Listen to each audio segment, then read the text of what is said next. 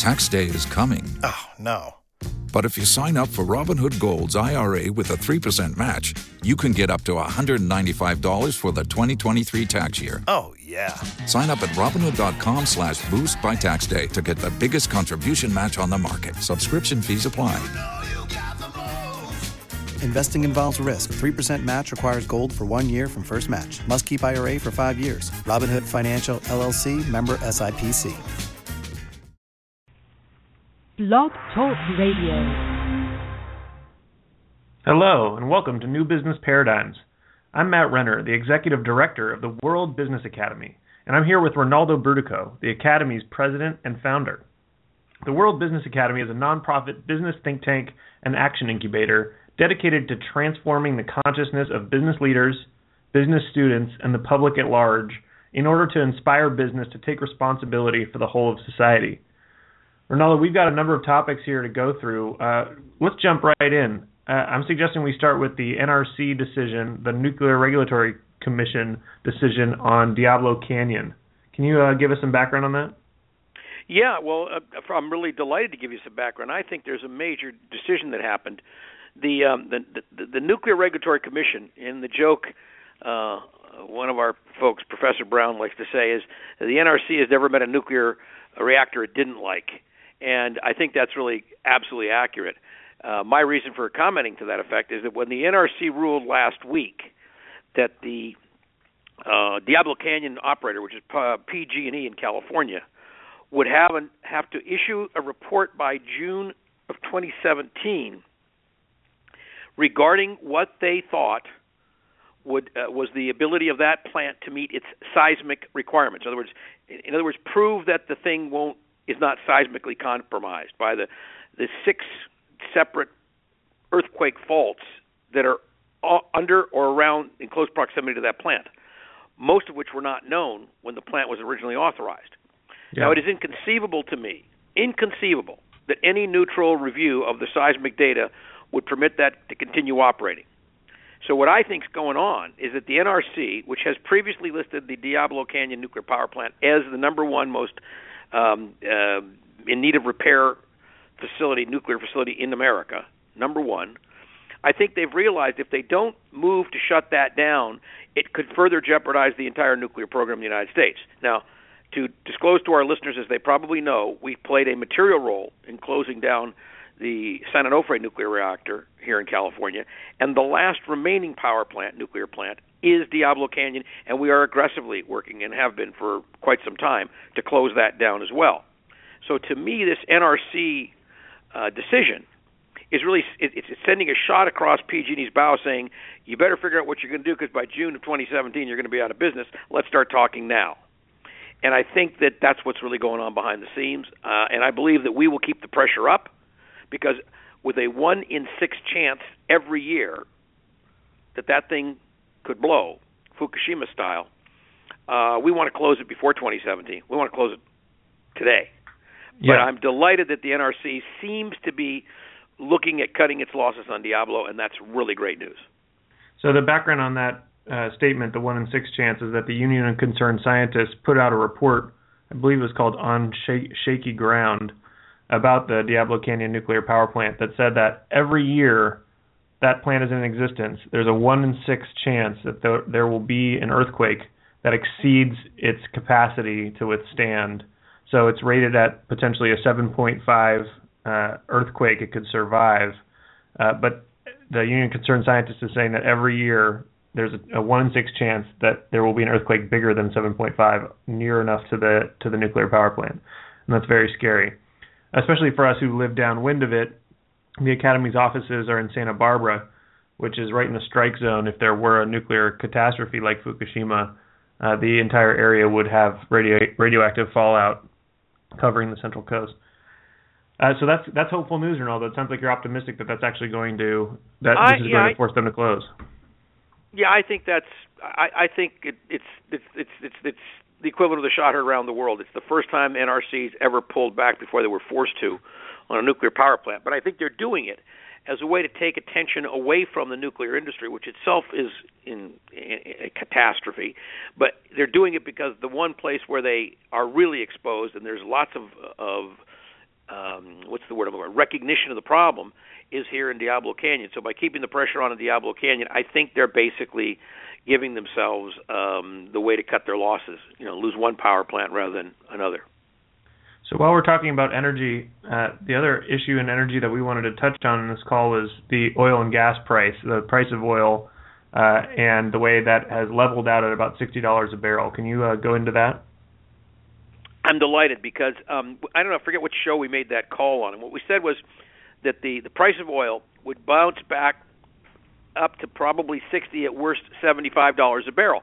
And at the time I made that call, I said that'll be a temporary bounce back. Over the long haul, oil stocks continue to be a bad idea. So if you still own oil stocks, they're up slightly, not from their high. They're way below their high, but they're up slightly from where they were 2 months ago. Sell them now. In fact, short sell them, because we're convinced at the Academy, and now the data's coming in, that $60 number, 60 to 65 is the range. What it's doing is at $60 per barrel, frackers are going to start fracking oil again. As much as I'm against fracking, the obvious reality is that when people frack, more oil comes on the market, thereby creating more supply. Demand is not going up, and therefore the price or the value of every barrel of oil will continue sideways or down. The only thing that could disrupt that trend would be if the Saudis did something really amazing, like turn their taps on full, which I don't think they'll do because they don't want to strengthen Iran and they don't want to strengthen Russia. So right now we're looking at a situation with a continual downward decline in consumption is what we predict. And I just was at a talk at Ceres yesterday where one of our fellows, Avery Lovins, did a very compelling analysis with all kinds of graphs and charts about why there will be a continuing downward trend on the price of oil, and how oil in his mind, not just mine, but now his mind, is in a permanent downward trajectory. I think that's extremely good news. I think he's right, and it's consistent with what we've been saying on this program for several years now. And I'm very excited that someone of Amory stature is putting numbers to it and promulgating it. So the $60 price is a reflection of where the frackers will come back online. That will hold the price at 60, 65, most likely. And then over time, the continuing diminution of oil usage meaning the demand will go sideways or down indefinitely.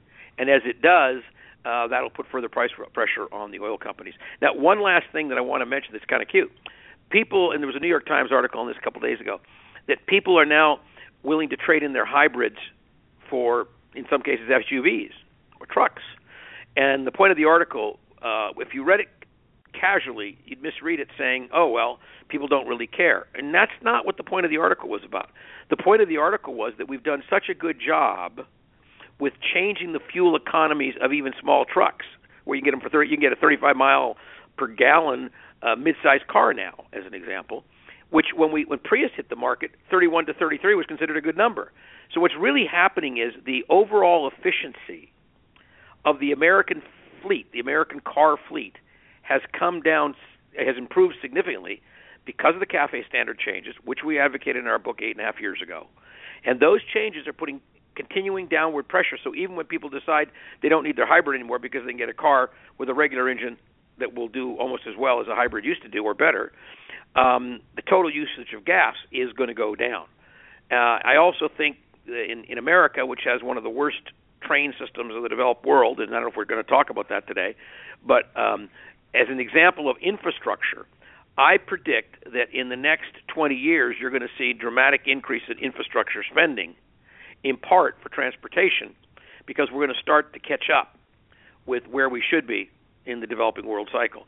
We should not have trains that are impossible and not as efficient as they were even in 1900, 1930, and start to seek to have trains that are running and have been running for 25 years in Europe and Asia and elsewhere.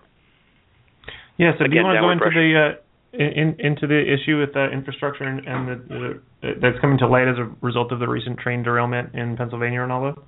Yeah, what a tragedy. 8 people dead, 200 people in the hospital, and a very depressed, forlorn, if you will, president of the Amtrak was on the television saying on CBS, please, folks, this is not a Republican issue or a Democratic issue. We all ride on trains. And what he was referring to is the Congress continues to cut the Amtrak budget. Now, that train was equipped with the equipment it needed for what's called independent power control.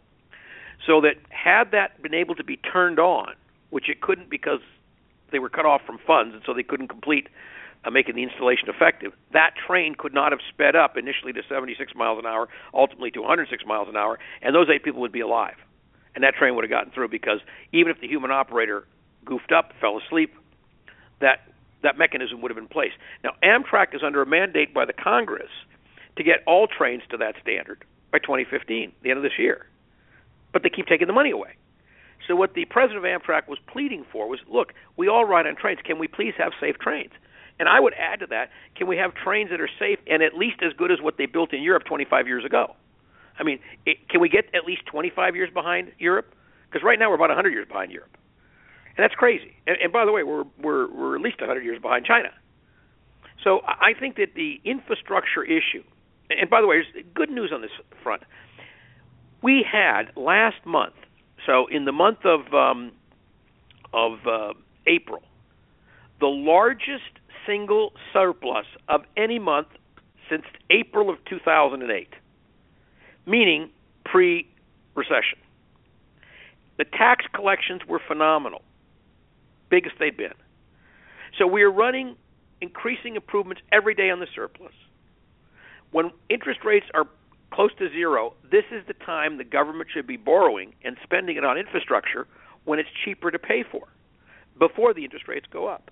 So there's no question that infrastructure spending would increase jobs, would accelerate the economy forward, would bump it up. And instead, this Congress continues to believe in austerity, which is what is choking Europe so bad. And are we going to go into Europe today? Yes, I think we'll head into that subject next. Okay, well, let me just segue with Europe still hasn't gotten out of the 2008 recession. They've double-dipped at least twice. England is barely above. Right now, England's growth rate is about equal to its inflation rate, which means zero growth. And in all of Europe except Germany, for the most part, you've got a growth rate below where it was in 2008. Now, that series of economies all adopted austerity as their way of dealing with the recession. The Americans did mostly austerity and just a little touch, $750 million of stimulus. As a result billion. of that, $750 billion, excuse me, that billion. That $750 billion that we did was small, way too small. And if you listen to our radio programs at that time, we said it's half the size of what it should have been. But because of that little bit of stimulus, we've grown at 9% since the recession started, and Europe is still negative 2%. So an 11% swing. The austerity countries, exception of Germany, all got beat up badly, and Germany's getting beat up indirectly because of Europe.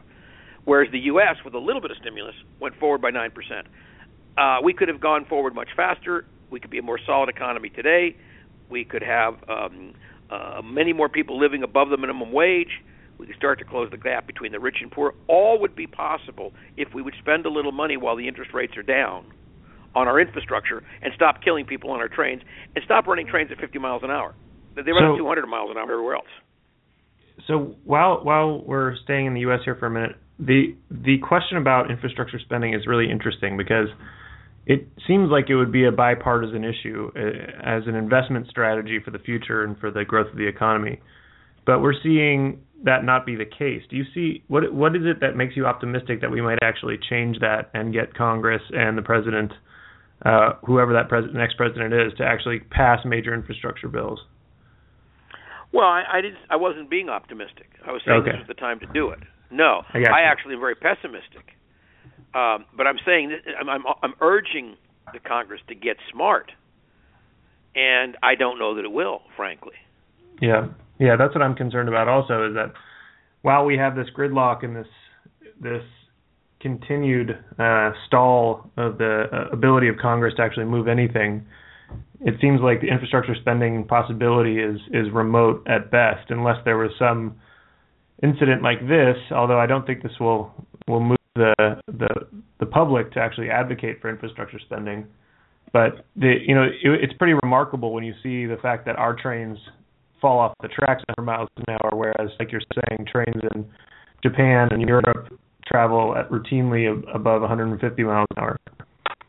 Yeah, and by the way, that 100 miles an hour that it hit, that was on a stretch of track where they shouldn't be going more than 50. That was my point. Why are we building railroad tracks that trains can't exceed 50 miles an hour? Now, by the way, I think there's something goofy in that whole thing. I think that the train operator, did something there. But whether he did or not, why would there be track on the main line between the capital of our country, Washington, and the financial market center of our country, New York, and they can't go above 50 miles an hour in parts of places?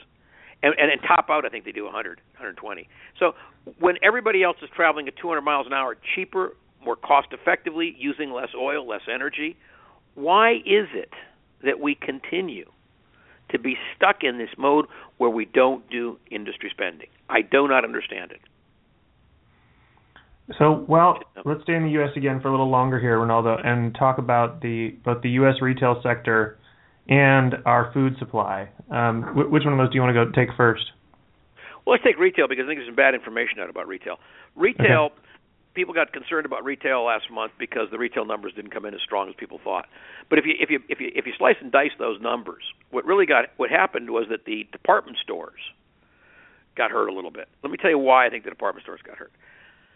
The department store customer, by and large, is a customer that is lower income, with the exception of Saks Fifth Avenue and Neiman Marcus, a couple Barney's. There's a few places where they deal with higher-end customers in department store configuration. But generally speaking, the vast amount of goods sold in the department stores in America are sold to people who are lower income or middle at most. That's the group that's most disadvantaged with the way this recovery has not produced a gain for the bottom 75% of the economy, the way it has for the top 10%, and particularly the top 1 or 2%.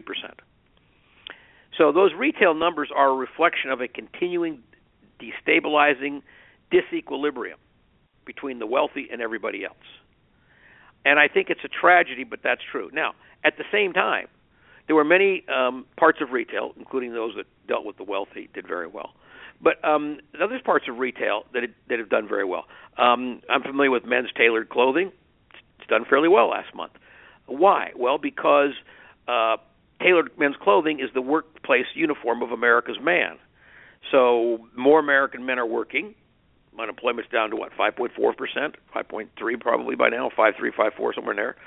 And so people are back to work, and they want to be able to wear workplace attire which reflects well on them.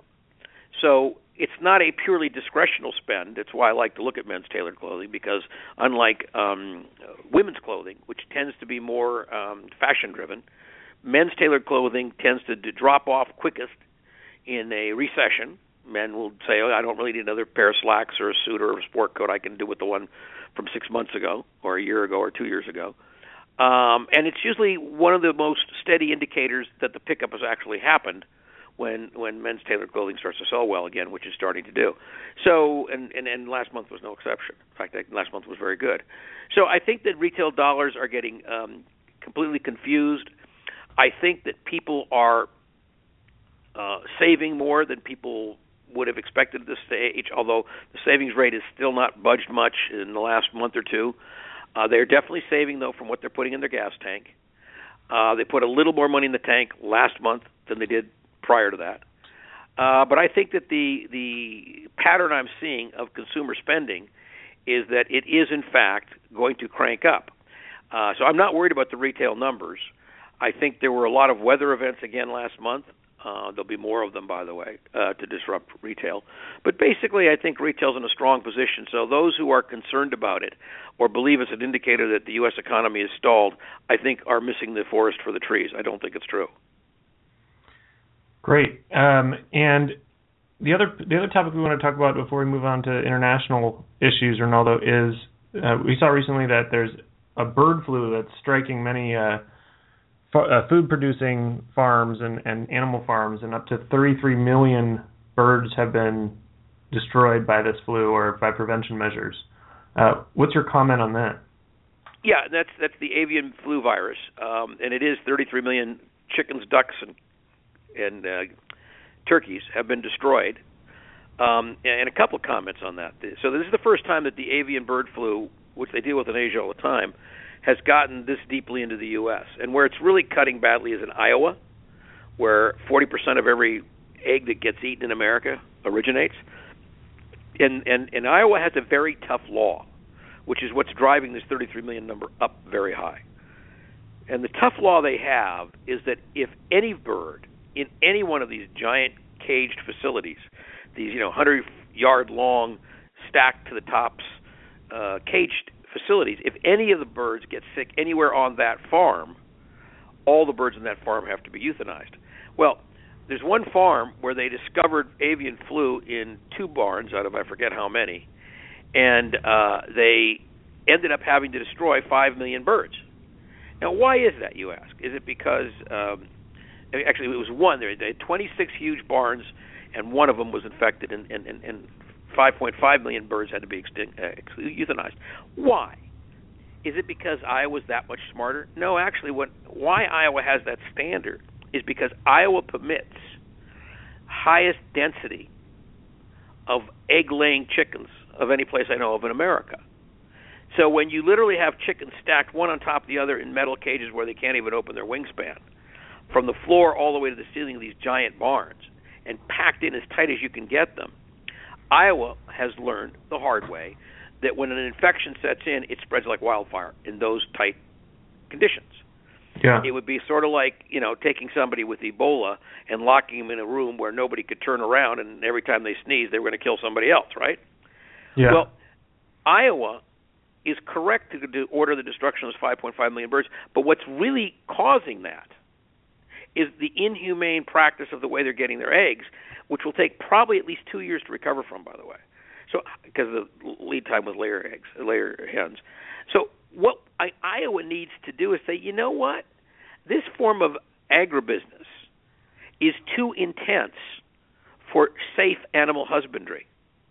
So in order to protect the long-term profitability of our farms, what we're going to have to do is lower the density to where if there is an infection, we can stop the infection in the one barn where it's infected, and we don't have to worry about how fast it would spread because of the infection would just multiply so quickly in that barn, and we'd be unable to keep it away from all the rest of the hens.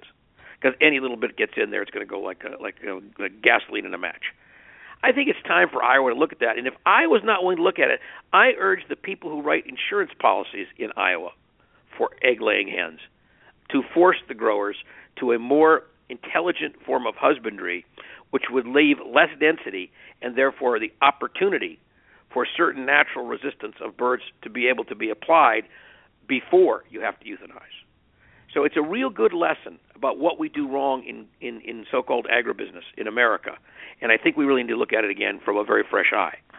As you know, Matt, I was a organic farmer, and on our farm we had laying hens, and we never had an egg we didn't sell. I mean, literally, never had one that went unsold, and at a premium, because our chickens were fed from organic scraps from a local restaurant, and were free range. And because they were free range, we didn't have them collapsed in tight cages. Our chickens came down with nothing ever, and we weren't even inoculating them. And on a commercial ranch, you got to inoculate, you got to put in all these terrible antibiotics, which then come back to create drug-resistant bugs for humans. I mean, it's just nuts. The cycle's crazy. And at some point, you take a look at this, like I said earlier about the train. At some point, rational people go, this is crazy that you can only run a train 50 miles an hour in America, and even then there's not many places you can run at 50 miles an hour.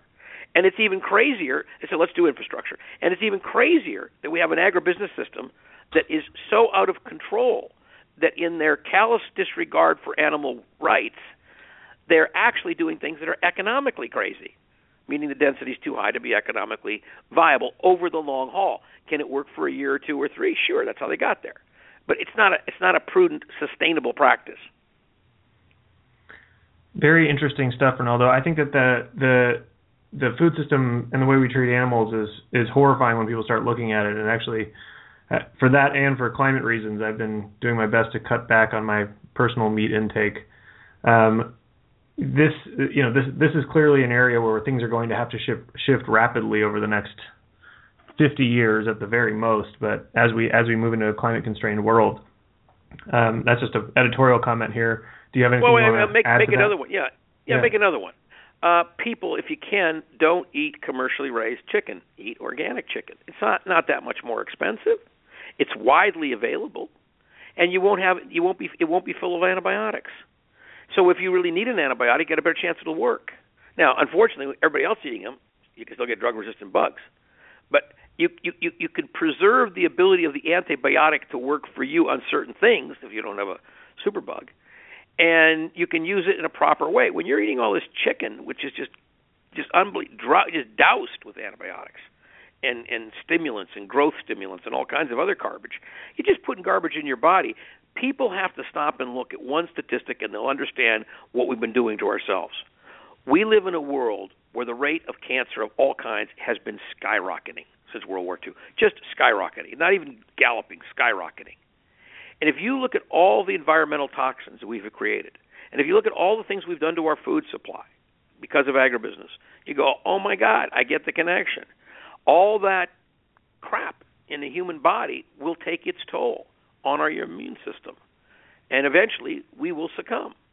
And that's what's happening. We're succumbing. Mm.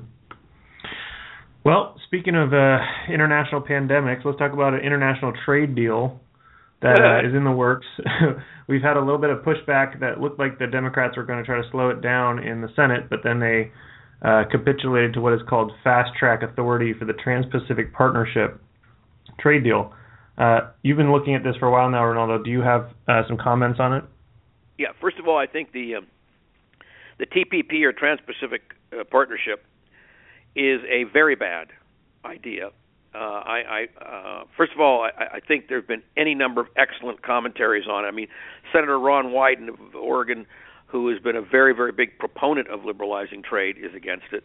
And the reason is there's stuff buried in there that's been negotiated in the dead of night by large companies, basically for company benefit. So I'm afraid that Obama, who's behind this, Obama is in a bubble, and he's being unduly affected by large corporate interests for their economic well-being, short-term economic well-being, not even their long-term economic well-being, their short-term economic well-being, and he's permitting himself to be seduced to a very stupid trade policy. And why do I say that? Well, already it's come out that there's language in this bill, which apparently Monsanto inserted, that would give Monsanto the right to stop Europe from forcing a labeling of GMO, as that would be a, quote, restraint of American agriculture, close quote.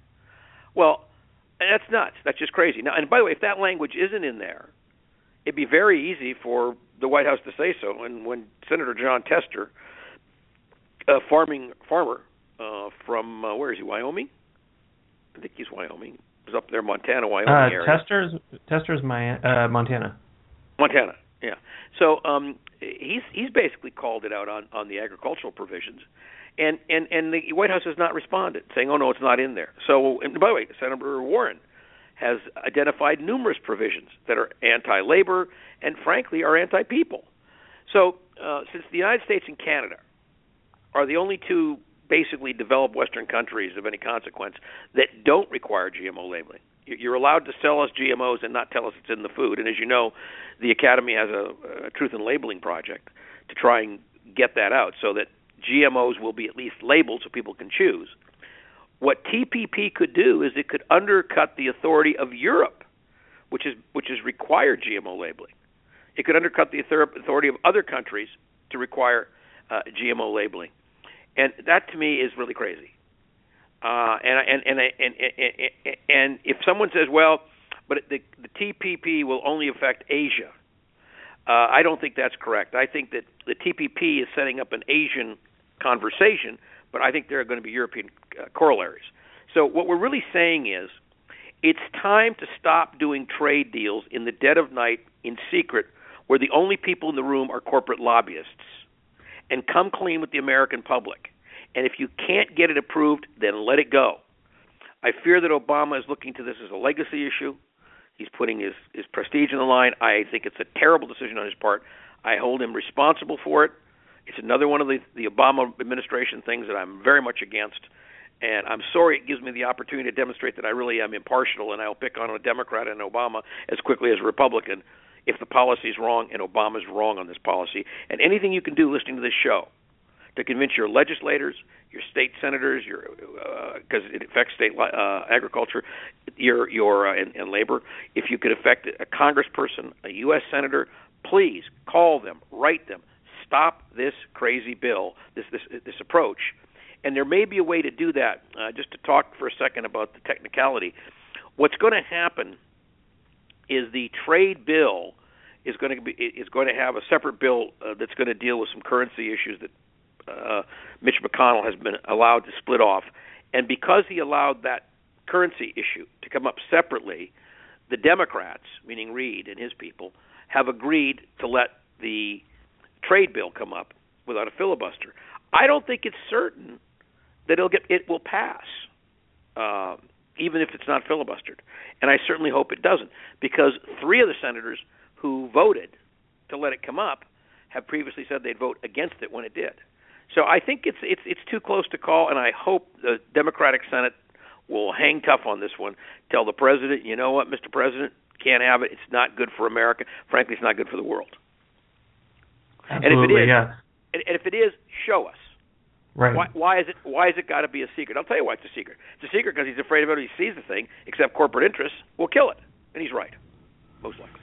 And the interesting thing about this and other inside the Beltway Washington D.C. deals that they cut are that they do this thing where they let Congress people go into a sealed room and read the latest draft of the agreement, but they can't take notes and they can't take it with them. And they basically say, all right, go read it, and then leave, and you can go say what you want about it. But there's no way to back up any of the things that the members of Congress are saying or the president's position.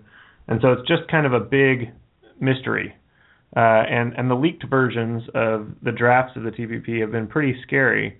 The issues you raised are absolutely true, and a number of other issues having to do with intellectual property and ways that essentially sovereignty can be compromised. We're basically negotiating in the dark right now, and it just doesn't seem like democracy when you have to do it that way. The argument that China is somehow going to go around the U.S. and make their own free trade deal in their region, and this is a way to push back against them, is again, and we talked about this before, it falls on deaf ears to me. I think that if we're really going to compete with China, this isn't the way to do it in secret. Way to do it would be the American way. Well, listen, no, that's childish. Well, we're going to stop them because if we don't, that's like tit for tatism. It's crazy. And on top of that, look, we just went through this. The U.S. government, Obama specifically, tried desperately to stop the formation of the Asian Development Bank, and we did a show on this a couple months ago. And we lobbied all of our allies to not cooperate because we didn't want the Chinese to have their own, in effect, IMF, World Bank type of setup. Now, the reason we did that is because China, the second largest economy in the world, has almost no voice in the institutions we set up after World War II.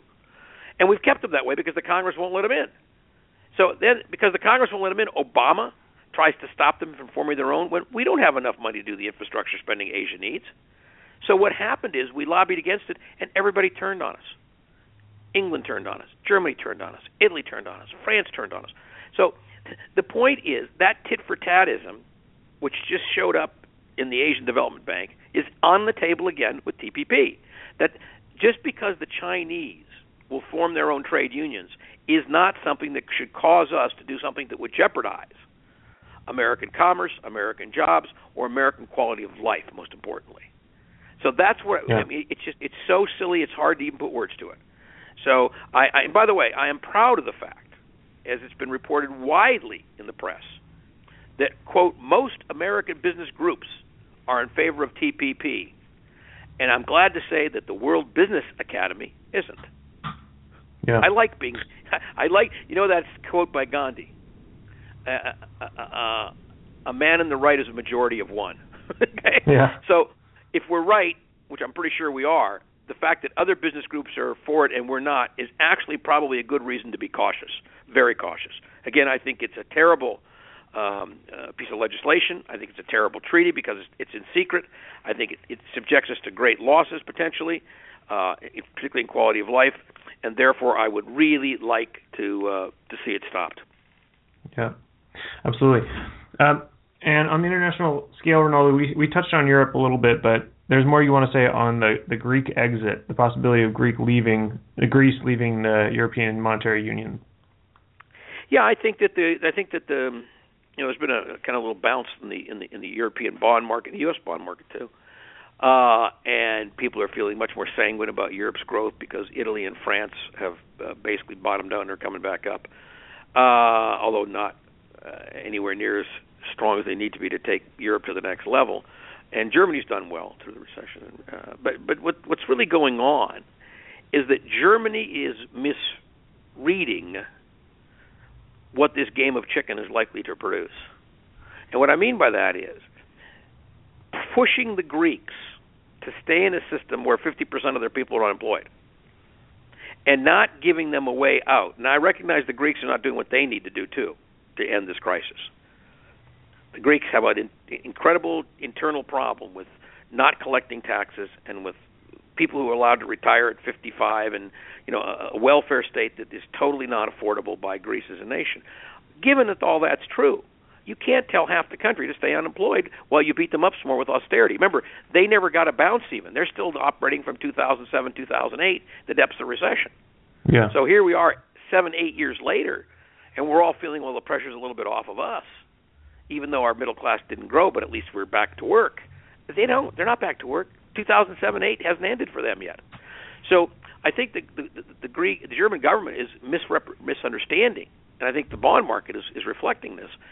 They think that somehow Greece is at risk and Germany and Europe isn't. And I think that Germany is at a bigger risk in France than Greece because the money that the Greeks are going to default on if they get thrown out of the euro is going to be basically German and French bank debt. And German and French banks are still unable to meet the new stress tests, meaning their capital base is not strong enough. They haven't repaired it yet from the recession, unlike the American banks, which have repaired it. So you're talking about a weaker system, financial system, Germany, France, the banking system, and you're talking about them holding most of the debt, a huge chunk of the debt from Greece, and they're playing, like Russian roulette with the Greeks. And I think it's just crazy. So and remember, the Greeks don't get thrown out of the European Union when they come out of the euro. The euro is a currency union. They still will be in the European Union, and they'll have free trade barriers, so no trade barriers between them and any other country in Europe. When they start printing drachma again, they'll end up with a dramatically lower cost for their agriculture, for their exports. Greece will start to pick up steam fast. And the Germans and the French are going to be dealing with the international monetary crisis that will have started to precipitate because their banks are in trouble at that point. Interesting. So from that perspective, a Greek exit could be very good for Greece. I think it would be good for Greece at this stage. Now, Greece is still going to have to do the hard work of cleaning up the corruption in its country. It's going to have to collect taxes. It's going to have to take a realistic view of what it can afford in terms of welfare benefits, because it's one of the highest support welfare systems in Europe and has one of the lowest economies. So you can't have that be out of whack. But once it starts to produce again with its own currency, I believe that it will quickly begin to pick up speed, and you'll see that 50% unemployment start to drop.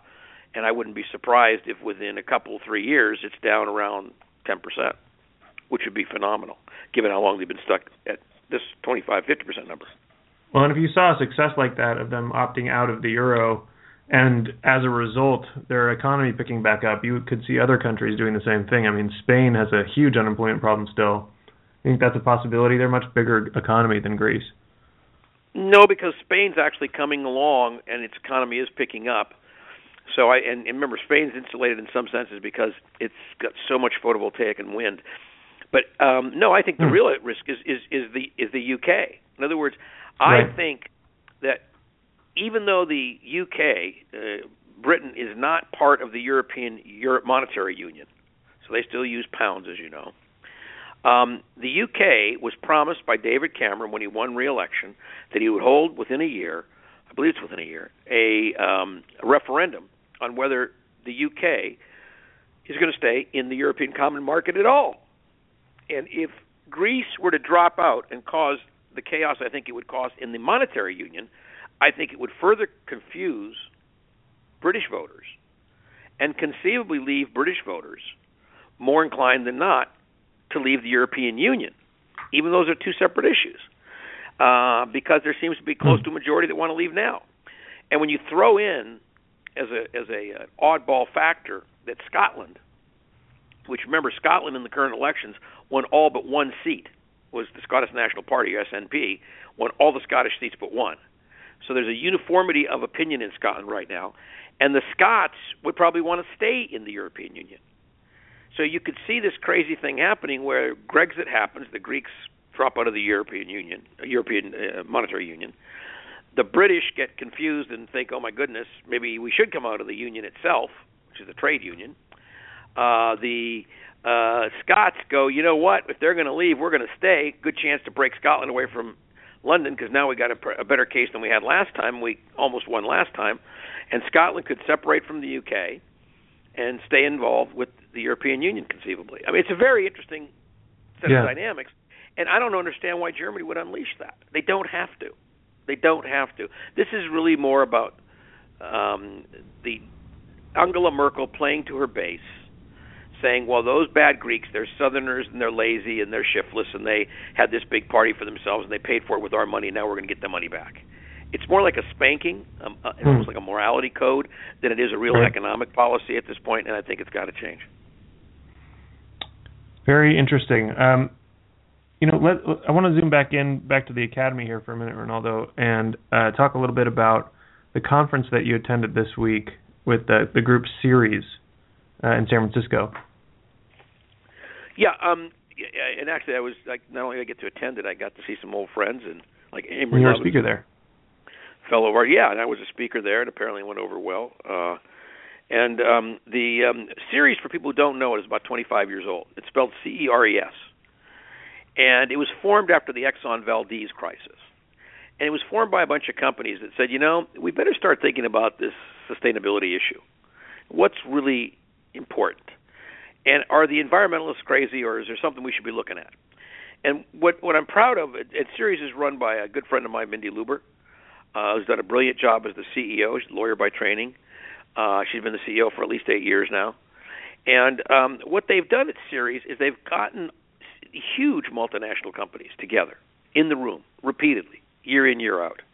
And they've been able to start formulating policy that the multinationals come to see are actually in their best interests, even though some would have thought on first blush they were environmental policies. So, for example, Ceres has done a really brilliant job of identifying water scarcity as a critical issue. And now you got companies like Coca-Cola and Pepsi-Cola going, yep, we get that one because we need the water to make the Pepsi and the brown fizzy water. The brown fizzy sugar water can't be made without water. It's the basic ingredient. So, and you got companies like, Ford Motor Company, which has really developed a core sustainability commitment, and it's saving money on every car they build and improving the quality of their cars. And IKEA, of course, is a famous member of theirs. But what they really are is an organization, probably the best in the world actually, that's looking at the issue of sustainability in the capital markets, sustainability as business strategy, sustainability from clean energy and climate, and sustainability from the point of water availability. So what I was at was the conference that they have every year. There's a couple every year, and I was at the one in San Francisco, a 3-day meeting, and it was extraordinary to see the big names in the room, and about 380 people there, 400 people, and the EPA, Environmental Protection Agency, EPA Administrator Gina Murdoch was there and speaking. The CEO of CalPERS, the largest pension fund in the world. And by the way, I got to sit next to her at lunch and chat with her a bit. And an interesting lady, got to hear her speak. Very interesting what CalPERS is doing and how they're trying to have more impact on the way corporations behave in a positive way because they are share owners. It was a fascinating couple of days, and I was honored to be asked to speak, and I was delighted to hear what I heard from everybody else. And it's a real ally of what the Academy is about, because Ceres is out there trying to show businesses how it's in their best interest to be more prudent in these 4 areas I mentioned. That's excellent. Yeah, and it's striking to see the kind of the business for good movement, for lack of a real coherent term, but all these groups that are in the business space who are making the case in business and from a business perspective that sustainability and caring for the whole of the planet is in the interest of business, not only long term but even in short term and in profitability. And I was just thinking about it today that must be something of a dream come true for you, who's been out there since 1987 with that message, Ronaldo. And I was wondering if you have a perspective on that after the conference. Yeah, I mean, the main takeaway for me is that which was unthinkable to articulate in 1987 is the minimum required to be in the room in 2015. In other words, what we thought of as a conversation that it'd be too hard to even have has become the minimum entry point for where we have to go collectively. And you're seeing large companies, really large companies, understand how their fate is more closely tied to sustainability than they ever envisioned or believed. So, and you don't just get the sustainability officer who has a vested interest in sustainability. You get people who are looking at these issues now from the point of view of what keeps a corporation alive and going and growing. The session I was involved in, which dealt a lot with how directors act on public company boards and a number of really key issues. Sustainability to me is much more than an environmental issue. That's why I'm proud of Ceres, who started over the Exxon Valdez and has entered these other areas with a lot of intelligent research, tremendous amount of education. A sustainable business strategy to me means that you're going to continue to be making profits tomorrow because you made them in a smart way today. Yeah. Sustainable capital markets. If you don't have a sustainable capital market, you're going to have another crash. Does anybody want that? I don't think so. If you don't have a sustainable environment, climate change is going to lunch you. I mean, it's already the disruptions from climate are accelerating on a daily basis globally and even in the U.S. And then, of course, last but not least, I think, wasn't it you, Matt? I asked you to look up how many people in the world today don't have clean drinking water. Didn't you come back with the number of 750 million? That's right. Yeah. So, I mean, think about that. 750 million people don't have clean water to drink. That's pretty staggering. And I believe the statistic is that within 10 years or less, that number is going to be, in 5 years or less, that's going to be double that, or 1.5 billion people. Well, you can't run a railroad if your passengers are dying. And this railroad called Spaceship Earth is not taking care of the passengers. We've got 750 million that can't even get a drink of water, and it's growing every day. So I'm glad that Ceres is tackling these issues and helping to translate, as we like to do in the Academy, that smart business actually, doing things in a sustainable way, is smart business. And it's dumb business to ignore either the environment or the consequences of our off-balance sheet actions. Absolutely. Ronaldo, we had our monthly meeting. The Academy does a monthly community meeting in Santa Barbara on the second Thursday of every month, and ours was last night. And another topic that you talked about that I'm interested to have you update our listeners on is the California drought situation. It's becoming more and more dire every day. We had a little teaser rain yesterday, but it's just, I flew over some of the reservoirs today on my way back from Santa Barbara and was blown away by how low the ones I saw just out of the window were. It's really getting bad, and we're in serious trouble. Can you talk a little bit about the efforts to stop that? Yeah. Well, first of all, just to put it in context, the National Oceanographic and Atmospheric Administration, or NOAA, charted, and I don't know how they figured this out, but they did somehow, that this is the worst drought in California in 1,200 years. And that's quite a statement because Southern California has been an arid, semi-desert area all those years, and this is that much worse.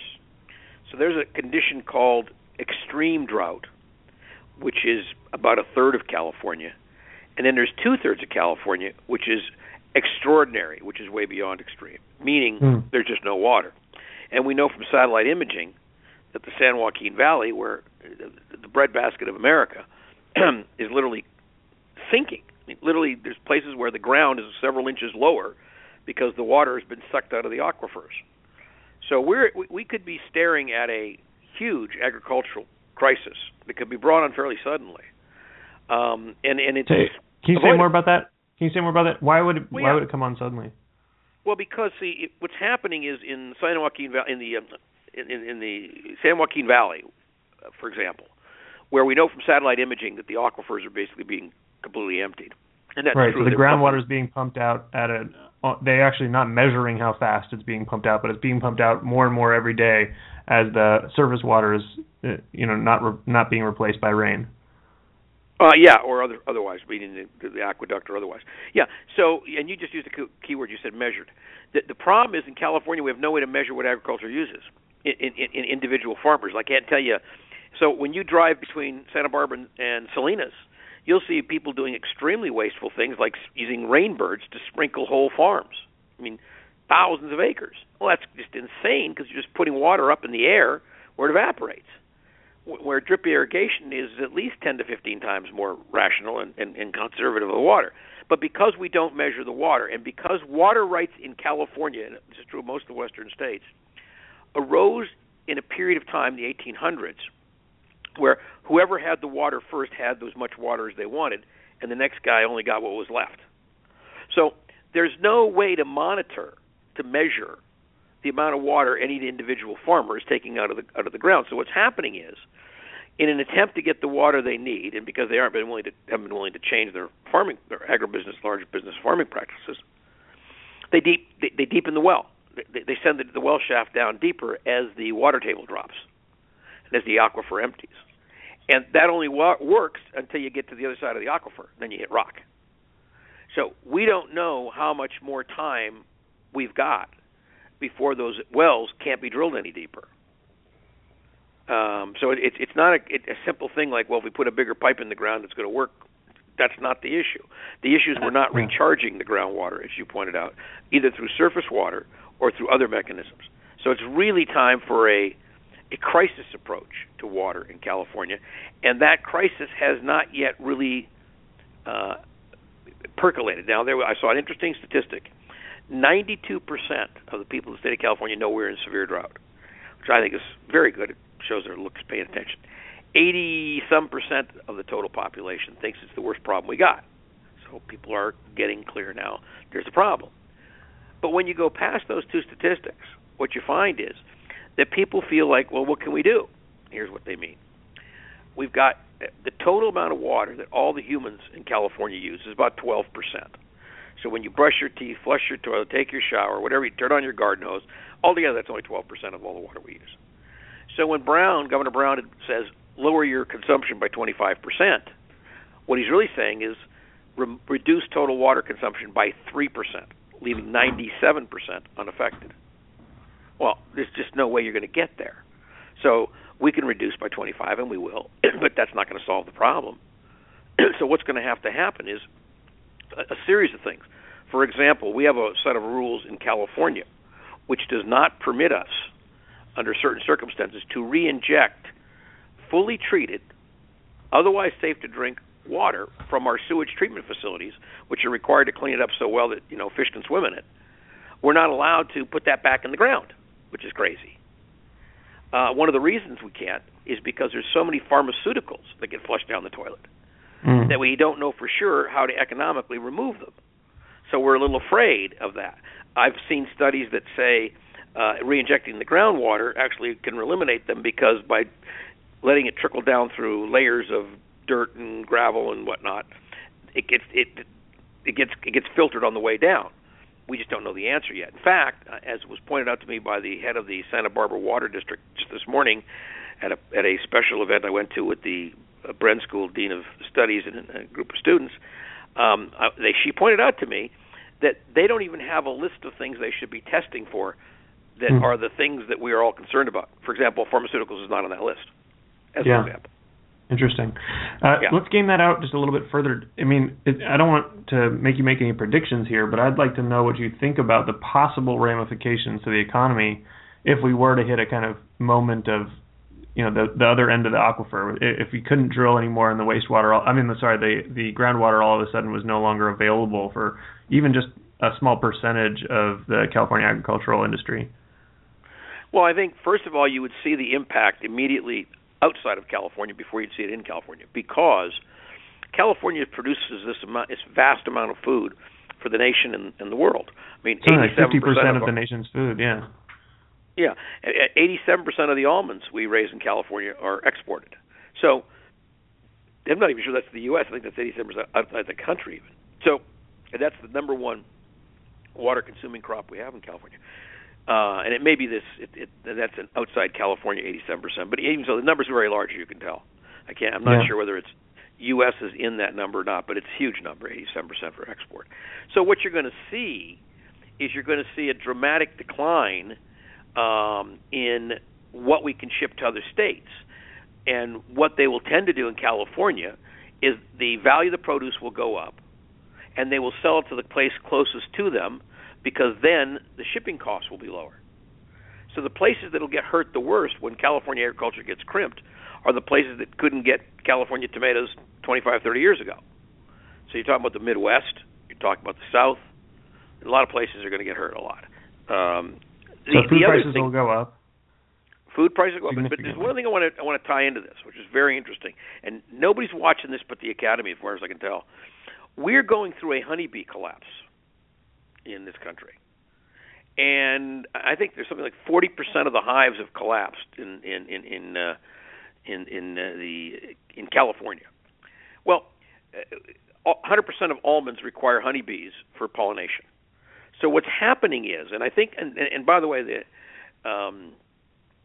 a lot of science which indicates right now that the reason for the honeybee collapse are persistent pesticides,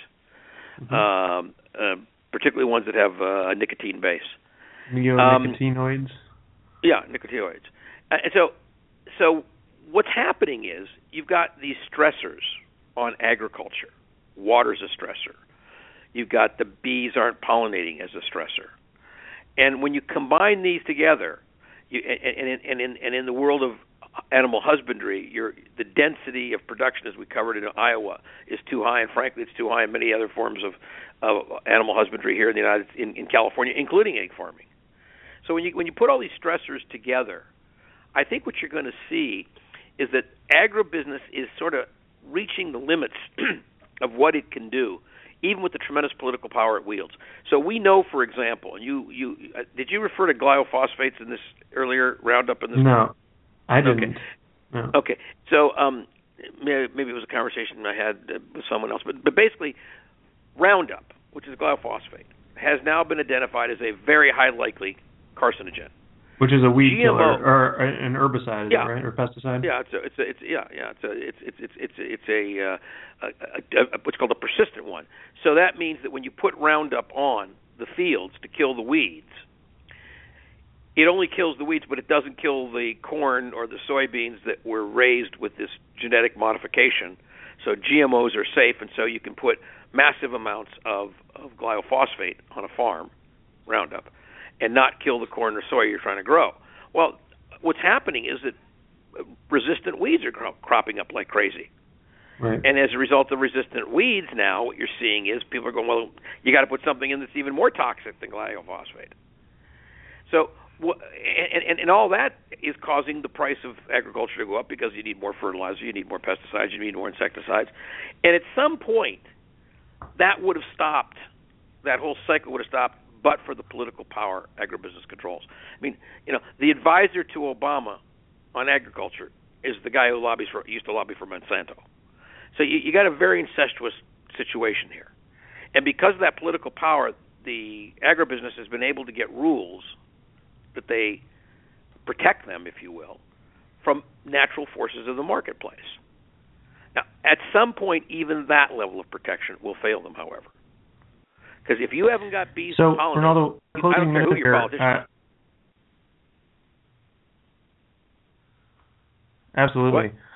In our closing minute here, do you have a reflection on our economic doomsday clock? We were at 9 minutes to midnight last month, and from what I'm hearing, it's sounding like we're in a similar position. Do you have a take on that? Yeah, it hasn't gone forward, hasn't gone back. I don't see anything that's come up in the last 30 days that has dramatically increased the risk of an economic meltdown, and I've seen nothing that has dramatically reduced the risk. I think there are some pressures I should identify. I think the pressures towards economic challenges 6 months from now, assuming the Fed starts backing off of its easement, so it raises interest rates. I think there's risks associated with things like Brexit and the implications for French and German banks particularly. I think there are other issues out there that could cause a great deal of destabilization to occur, but they haven't happened in the last 30 days. They're things we're looking at and tracking for what they'll do in the future. So with that in mind, and because it's still a moving target, I'd say leave the clock where it's at right now at 9 minutes to midnight. Excellent. Is there anything else you want to add at all before we wrap up? Yeah, 9 minutes to midnight is not enough. I'm not going to be a happy camper till we're at least 20 minutes to midnight. So we've got a long way to go. Yeah. And it'd be nice if we were like 11:01 instead of 11. What is it? 51. Right? Yeah. It'd be a lot better. Okay. No, I guess the final comment is we didn't touch on the bond market. I want to thank the listener who knows who he is, who asked us to cover TPP today. I'm not going to mention him because I know that we may be hearing from him again, and I'll let it go at that. I'm also really grateful we had a couple other questions come in this month. Please send in your questions or comments that you want us to tackle. We love getting them, and we love being in contact. And please tell your friends. The show is free, and the more of you who listen, the more impact we can have. So please get your friends and neighbors and get them to tune in and know that there's going to be a lot of good news we'll be sharing. In fact, we'll be announcing a major new service on our next program. You won't want to miss that, a new free service as well, and a really major one. So please stay tuned and tell your friends, and thanks for listening.